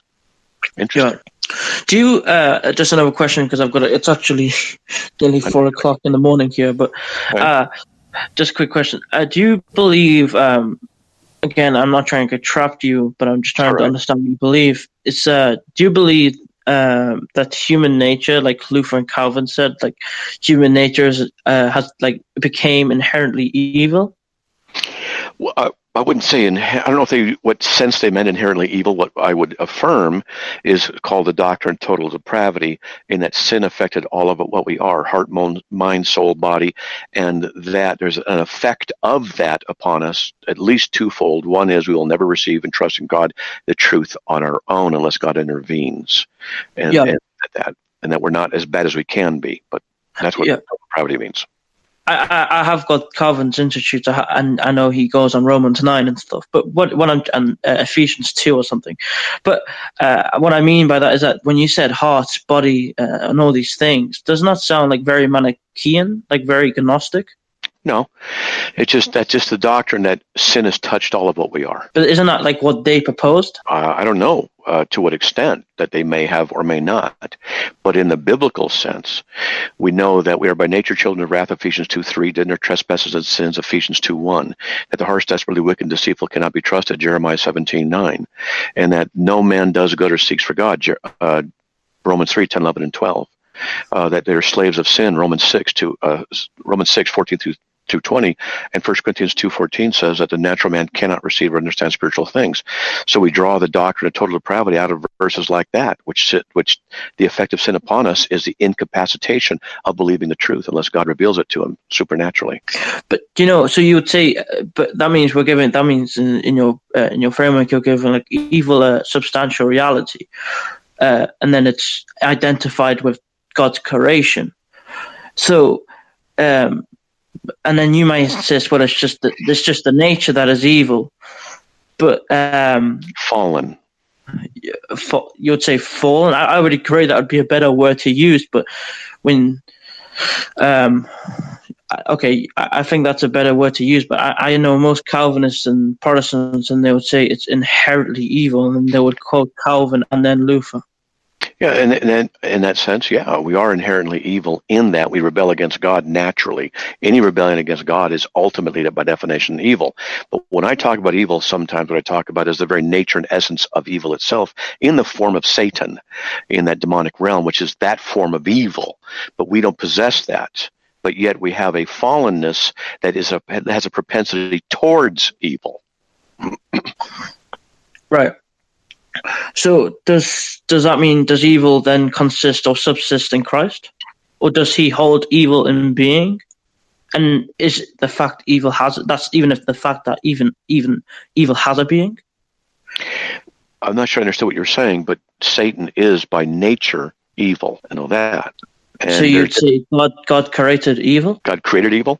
It says in Isaiah 45:7, he created, in the King James, he created evil. But the word evil is juxtaposed with peace. And the Hebrew word is ra'ah, peace. So he creates light and darkness, so opposites. Peace and then the word ra'ah is used, which some say evil, but it means natural calamity, which is why the NASB says calamity. So we would not say that God created ontological evil. That's what I say. I use that phrase. God did not create ontological evil, but he allowed it to occur in the fall of Satan, who then became evil. But would you say like Christ is the antithesis of evil? Like he wouldn't create it and give it being? Like in Manichaeism, it's total Manichaeism to attribute evil to an ever-existing subsistence and antithetical to God. Right. It cannot be ever-existence in the sense of its regression. Only God is eternally existent in the past, but evil had a point of beginning and will continue on, and Satan will continue to exist in his damnation and judgment out of the presence of God. And so in that sense, evil will continue to exist, but it will be restricted, contained, and ineffective. Right. But I understand what you're saying there. But that means you're saying it began at a point in time, right? Evil did, yes. Right, but rather than like being an eternal principle, as what the Manichaeans stated. Well, a principle, if you define it as an understanding of a concept in the mind of God, then it's eternal in that principle state, in that it's a concept or an abstraction. God was always aware of it, but the actuality of its existence had a beginning.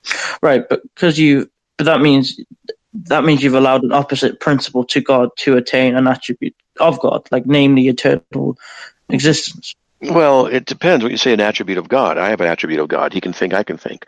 And we have in Christian theology what's called communicable and incommunicable attributes. So the communicable attributes of God are he can think, I can think. He can love, I can love. But incommunicable means he's everywhere all the time. I'm not. So there's certain things that can be communicated to me, and in the sense of Satan coming into existence and then manifesting a concept God was already aware of, which is rebellion against his nature, then it was given, we don't know how that works though, he became fallen by his nature and essence, and so evil came into existence in that ontological sense, not in merely an abstract sense. Right. Like I said earlier, though, about the divine person being cut off, the divine person of the Son being cut by the Father, that means you would have two principles, since the Son must become evil. No, he did not become evil, but he became sin. And sin and evil are different. Sin is breaking the law of God, and our sin was imputed to him. He bore our sin in his body on the cross, 1 Peter 2:24. And the only way I can even conceptually understand how that works is if sin is a legal debt that's transferred. Right, but sin, would you not say sin is evil? I would say sin has a characteristic of evil within it, in one sense, but not in another. Because there's different ways we can understand what evil is, an ontological thing. So if I, as a Christian, lie to you, which I just, even saying it is just repulsive to me. I can't do that. I cannot lie to you. Even, if I was, takia, but I can't do it. That's a bit of a straw man. Yeah. I mean, I can go through it if I wish, but yeah. Actually, the takia is actually a Shia doctrine as well. It's not Sunni. Right. But we can go to Surah 354 and discuss it another time. But at any rate, so sin is a form of evil in that it's rebellion against God. Right, yeah. So so Christ became rebelled from God the Father, right? No, we would say that Christ bore our sin in a legal sense. It's called imputation. To impute means to reckon to another account. So we receive a righteousness that's not our own. Are you familiar with, that's Philippians 3:9. Are you familiar with what justification is? Yeah, you believe you're in a court case and then you're standing before like a judge and then you're justified because someone walks in front of you. Not really. That's more of a propitiation or kind of an expiation, but a transfer kind of. Justification is a legal act of declaration of the righteousness of God reckoned to the account of the believer. Okay, but let's rewind a bit, and then I can counter that. It's just like I want to attack like one by one because I'll lose it. When you said Christ became sin, right? Did the divine person become sin? So did God become sin? What we would say is that Jesus became sin because the Bible uses the phraseology. Now, what exactly does that mean? That he became sinful in nature? Well, we can't say that because that's not possible, because that would violate the doctrine of the Trinity, the very nature, the holiness of God. When we understand from other places of Scripture that sin is a legal debt, and Paul the Apostle clearly says that, Jesus certainly implies that and teaches that directly, then we can understand that when he became sin, that we say that his sin, our sin account, was transferred to him. That's what we would understand it to mean. Yeah. I can see where you're coming from. I do disagree, though. That's what the Scriptures teach. Well, yeah, I'm not a Christian, so, but I mean, logically for me, as an outsider, that doesn't make sense, because you're saying. Think about this. Let me set you up with a trick. Are you ready? Yeah. Okay. So there's a judge, there's a jury, there's people, there's a guilty man. This man has done innumerable evil acts, murder, rape, theft. Just no one doubts his guilt. It's on film. He admits it. All the witnesses point to him, and he is absolutely guilty. All right? And now he's been found guilty, and the judge is going to sentence him, and the judge says, forget about it. You're free. Go ahead. He just lets him go. Got a question for you. Is that judge a righteous judge or an unrighteous judge? I would say God is a man, so he's infinitely more better than him. Is that judge an unrighteous judge or a righteous judge? I would say God is more merciful than we are. Good. I'd say, is that judge righteous or is that judge unrighteous? To do what? Sorry, could you maybe... Is that judge righteous or unrighteous when he ignores the law and just dismisses it and thus sets the guy free? Is that righteous or unrighteous to ignore the law? Well, this would be like a presupposition that you have, right? Is it righteous or unrighteous for that judge to ignore the law and let a guilty man just walk? In humanity, no, it wouldn't be just. Okay.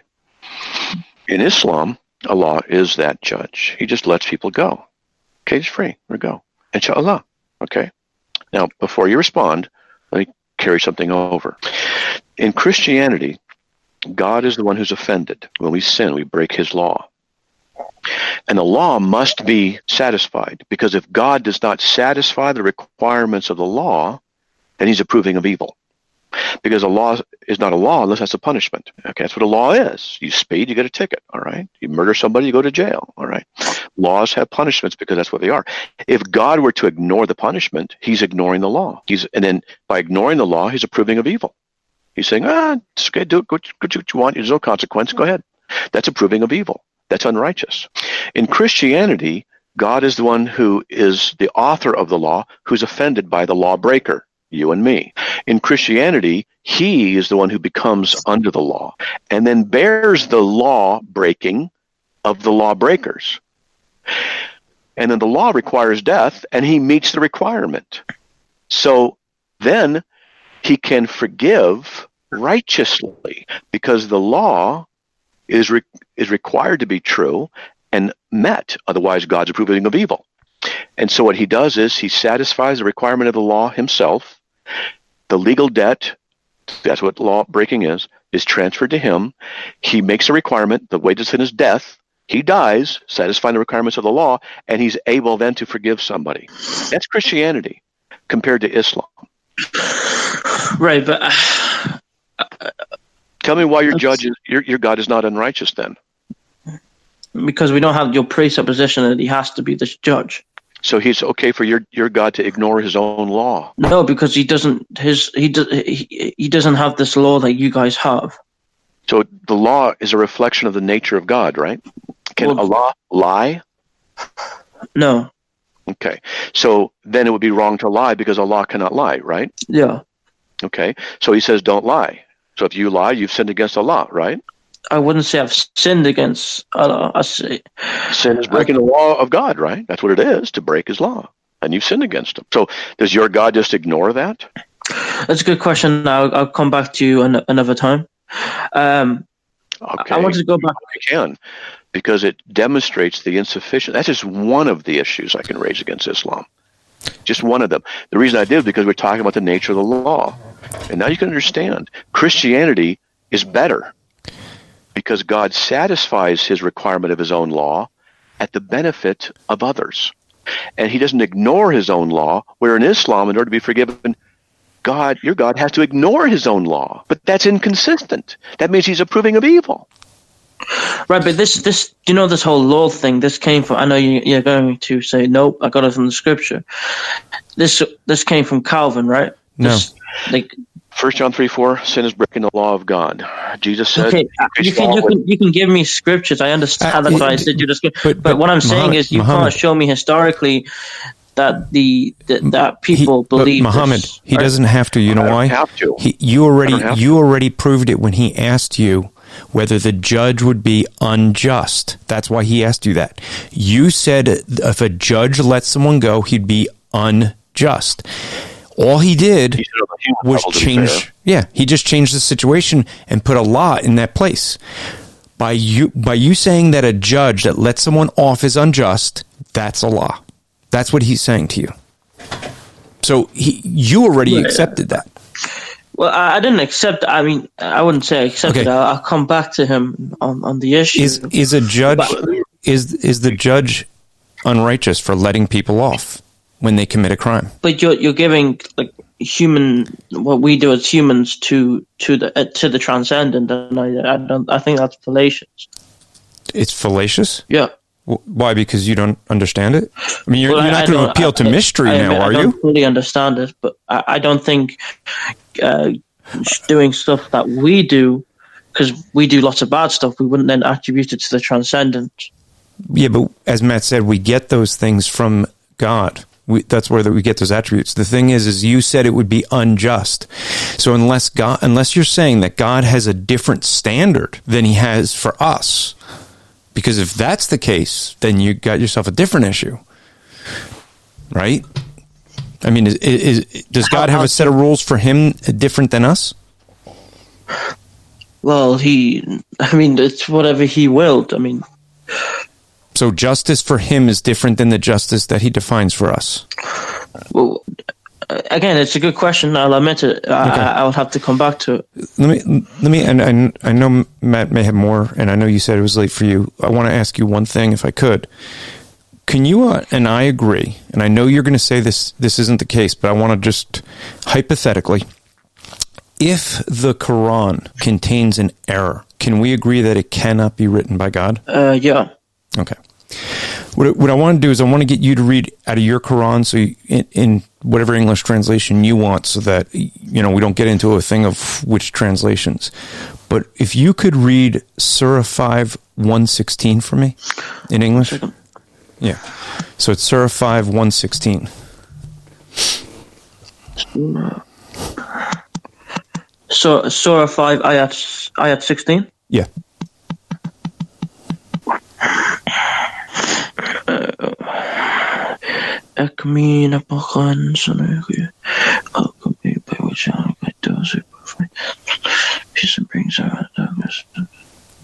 Okay.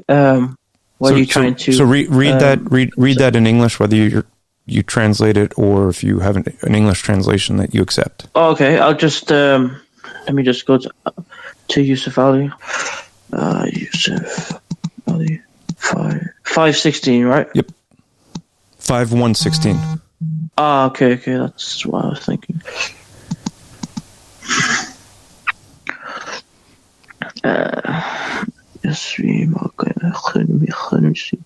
Behold, Allah will say, "Oh Jesus, the Son of Mary, that those take unto men." Well, just read it out loud for folks to hear, so I can hear the translation that you have. Okay, Yusuf Ali, and behold, Allah will say, "O Jesus, the Son of Mary, didst thou say unto men, worship me and my mother as gods in degradation of Allah? He will say, glory to thee. Never could I say what I had no right to say. Had I said such a thing, thou wouldst indeed have known it. Thou knowest what is in my heart, I know not what is in thine, for thou knowest in full all that is hidden." Okay. Now you understand clearly, as we've been discussing tonight, you understand some of the doctrines of the Trinity. Is Mary ever considered part of the Trinity in Christianity? Well, I would say if you go to Luke, it says Hail Mary, right? Nope. That's not calling her part of the Trinity. There's nowhere in Scripture that says Mary's God. And right, but you only hail to God. No, you don't. No. I can hail a cab. Hi, she's praised and stuff like that. It's not a form of worship. Yeah, you only praised God. No, that's what we say. Yeah, but Surah 5:116. See, there's a difference in this one because this is very clearly saying that Christians believe Mary is God. That we claim Mary's God. So I'm asking you, is that what Christians claim, that Mary is part of the Trinity, that Mary's God? I wouldn't say you guys would say it's the Trinity, but I'd say from an outsider, we would say that you guys would worship Mary. No, we don't. And the reason I'm pointing this out to you, Muhammad, is Catholics they venerate her and they lift her up, and that is a more recent thing. But here's the thing, okay, and this is the reason I point this out: the author of the Quran did not know Christianity, and this is a good example of it because he has a wrong definition of what Christians believe about the Trinity. And I'm bringing this up because we agreed that if there's a contradiction, this could not have been written by God. I know you want to hold to... Hold on, Mahat. You want to hold to the Quran. But the thing is... Well, hold on. The thing is this, Muhammad. Your eternal life depends on this, okay? And so this is a big deal. If the Quran says that Christians believe Mary is God... Now, I fully admit that you can find a way to a life-saving device to find a way to argue for this. But if you don't want to be intellectually dishonest, if this is saying that we're saying that Mary's God, when that's not what Christianity teaches, that's not what the Bible teaches, it may be, because what many Muslims will do is find a heretical group that was out in that area of where Muhammad was, which then says that Muhammad was influenced by people that were heretics, not by Christianity. And if the author of the Quran is Allah, is God, he should know the difference. He would be able to know the difference between a small fringe group of heretics versus Christianity.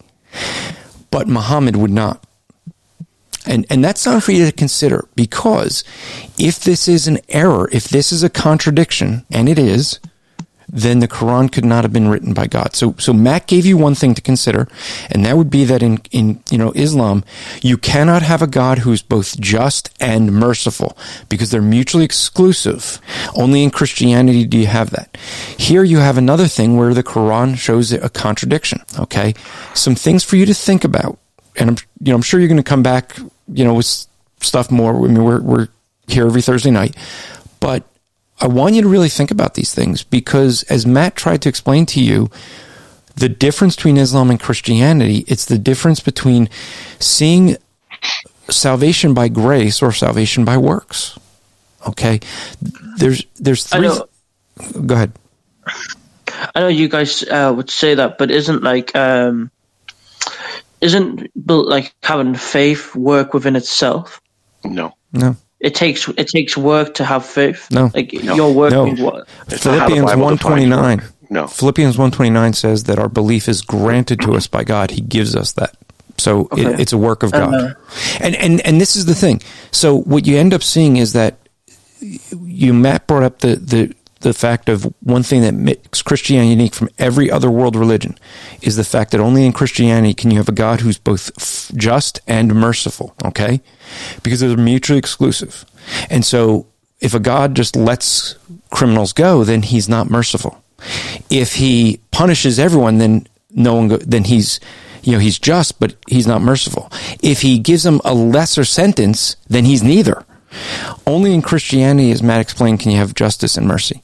Only in Christianity can you have a real substitute, because Jesus, being a man, having never violated the law, he can be a sacrifice for other people. Being God, he can have that sacrifice pays the eternal debt, because he is eternal. Now, here's the third thing that sets Christianity unique from every world religion. It is the only religion by grace, by God doing all the work, not man. Every man-made religion has human effort added to getting right with God, whether it's faith plus works, whether it's saying a prayer and then doing works, but there's always an element of human effort.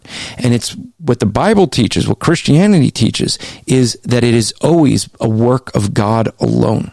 And it's the only religion in the world that teaches that. Why? Because every man-made religion adds human effort. I mean, you can figure that out when you read your history, right? You look at the kings, even if they lose the war, they're going to talk about the battles they won, because they always want to praise their own efforts. And that's what you have there. So from looking at what we shared with you, what Matt has shared with you, what I just shared with you, what we're trying to show you is that Islam is just another man-made religion with a book that's full of errors. And here you have something that's true. And one of the things to consider is when the Quran says that you can trust the book, speaking of the Bible, we have that book. That if you want to try to appeal to, there's textual variances and things like that. Well, we have copies of the New Testament that are much older than Muhammad. We have copies that go back in the first 3 centuries. We have hundreds of manuscripts. And so when we look at that, we have copies of the Bible that go far back, way further than Muhammad. So the Bible Muhammad would be referring to, we have. And there's not a single doctrine, not a single one. Even Bart Ehrman admits this, that not a single doctrine in Christianity is affected by any of the manuscript variances. So we can't say that the Bible was corrupt so that we can throw it out. You can't do that. Okay? And so these are some things, realistically, what we want you to consider, because your eternal soul rests on what you do with Christ. Okay? Not the Quran, not Muhammad. It's not your works. I know you're a young man. I think you said you were 18.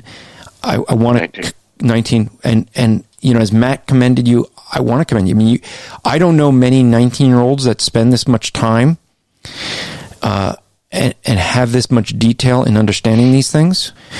And it's good that you study. But what I want to challenge you to do is to study, not to refute it, but to understand it in proper context. When I wrote my book, What Do They Believe? I studied Islam. I gave it to a bunch of imams. I studied Mormonism, Jehovah's Witnesses, Judaism, which is my background, Catholicism. The thing is, I gave those to experts that believe those things, and they said I was right in what I say, because I wasn't looking to refute them. I was looking to understand them so that I could argue as a Muslim. I can make the case a Muslim would make because I understand Islam. I could do the same thing with Catholicism, Judaism, and the others. Okay? And that's what I'm going to challenge you to do, is to read the Bible, not from the lens of the Quran, because the lens of the Quran has errors. And that's not what the Bible ends up teaching. If you remove that presuppositions that you have from the Quran and read the Bible, you're going to have a very different perspective than what the Quran gives it. That'd be my challenge to you, Yeah. Anyways, man, I've got to go now. I should have. But thank you so much for letting me speak. I hope you come back in. I really do. I'm glad that you came in. And look, you can go to apologeticslive.com every Thursday night, or in your case, I guess it's really Friday morning. But the links, we keep the link there. So you just have to go to that one website and you're going to have it. Okay? Yeah. Okay. Thanks, man. Well, we appreciate you. Appreciate you coming in and really give some thought to what we shared with you, because, we don't want to see you, face God and have him as your judge. We'd rather have you face God and, because of repentance, you would be in the faith of Christ and be a child of God. Okay? Yeah. All right. Well, with that, we're gonna close this up. What I'm gonna do for folks, I was telling folks in the chat there, Matt, what I'm gonna do is take this episode, and for the podcast, we're gonna split it up into 2. So what we heard at the beginning will be one episode. It'll be a shorter one. This one went about, I think this discussion went about 2 hours, and it'd be good to have this full discussion with Muhammad and Matt. By itself, there's a lot there that I know folks were saying they wanted to go back and listen to again. So if you subscribe to Apologetics Live in your podcast app, whichever podcast app you have, I should be able to pick it up in all of them. But if you search for Apologetics Live, you'll be able to get this. And as each week they download, you can have it in a podcast form, so you hear the audio wherever you are at your convenience. And so, again, I do want to just mention that for Matt and I, if you care to support us, and understand that when you go to Patreon and look for Matt Slick, you're supporting Matt Slick. Okay, that's not supporting Carm. This is actually a way you can give directly to Matt. Okay, to help him. For folks who don't know, he's moving. He's going to be moving to Arizona. It's quite a bit to move. His wife has very bad health. That's the reason that they have to do this move. And so you could help him out directly in some of that. Now, that won't be tax deductible, but if you're giving for that purpose, okay, then give to Carm, give to Striving for Eternity. But if you want to directly help Matt, go to Patreon, search for Matt Slick. If you want to help Striving for Eternity, I don't get that money. That goes to Striving for Eternity, and that is tax deductible. You can look up Striving for Eternity, and like I said, we're giving away free books if you're donating. And so appreciate all the folks that are. So with that, we're going to close out and just let folks know next week we'll pick up again. I hope that folks come early. I know there was some folks in here that had questions and we didn't get to all of you. Encourage you to come back in next week. And I know Emmanuel is here, Matt, and he's contacted me. I was to see about translating some stuff in French for Carm. So we gotta vet him and probably set up a time to talk with him. But folks, if those who are here, if you want to come in next week, come in early, and we can get to your questions. Sorry we couldn't get to all of them, but with that, we want to thank you guys. Go check out carm.org. Check out Striving for Eternity. Also, check out my podcast, The Rap Report. I just dropped a very important podcast with Todd Friel talking about discernment and some great principles he gave on how to do discernment, especially if you're blogging or doing things, podcast, things like that. Some great principles for people to follow. So check that out. You could just search for Andrew Rappaport's Rap Report. So until next week, remember to go and strive to make today an eternal day for the glory of God. Okay. We're off. I'll just add everyone in.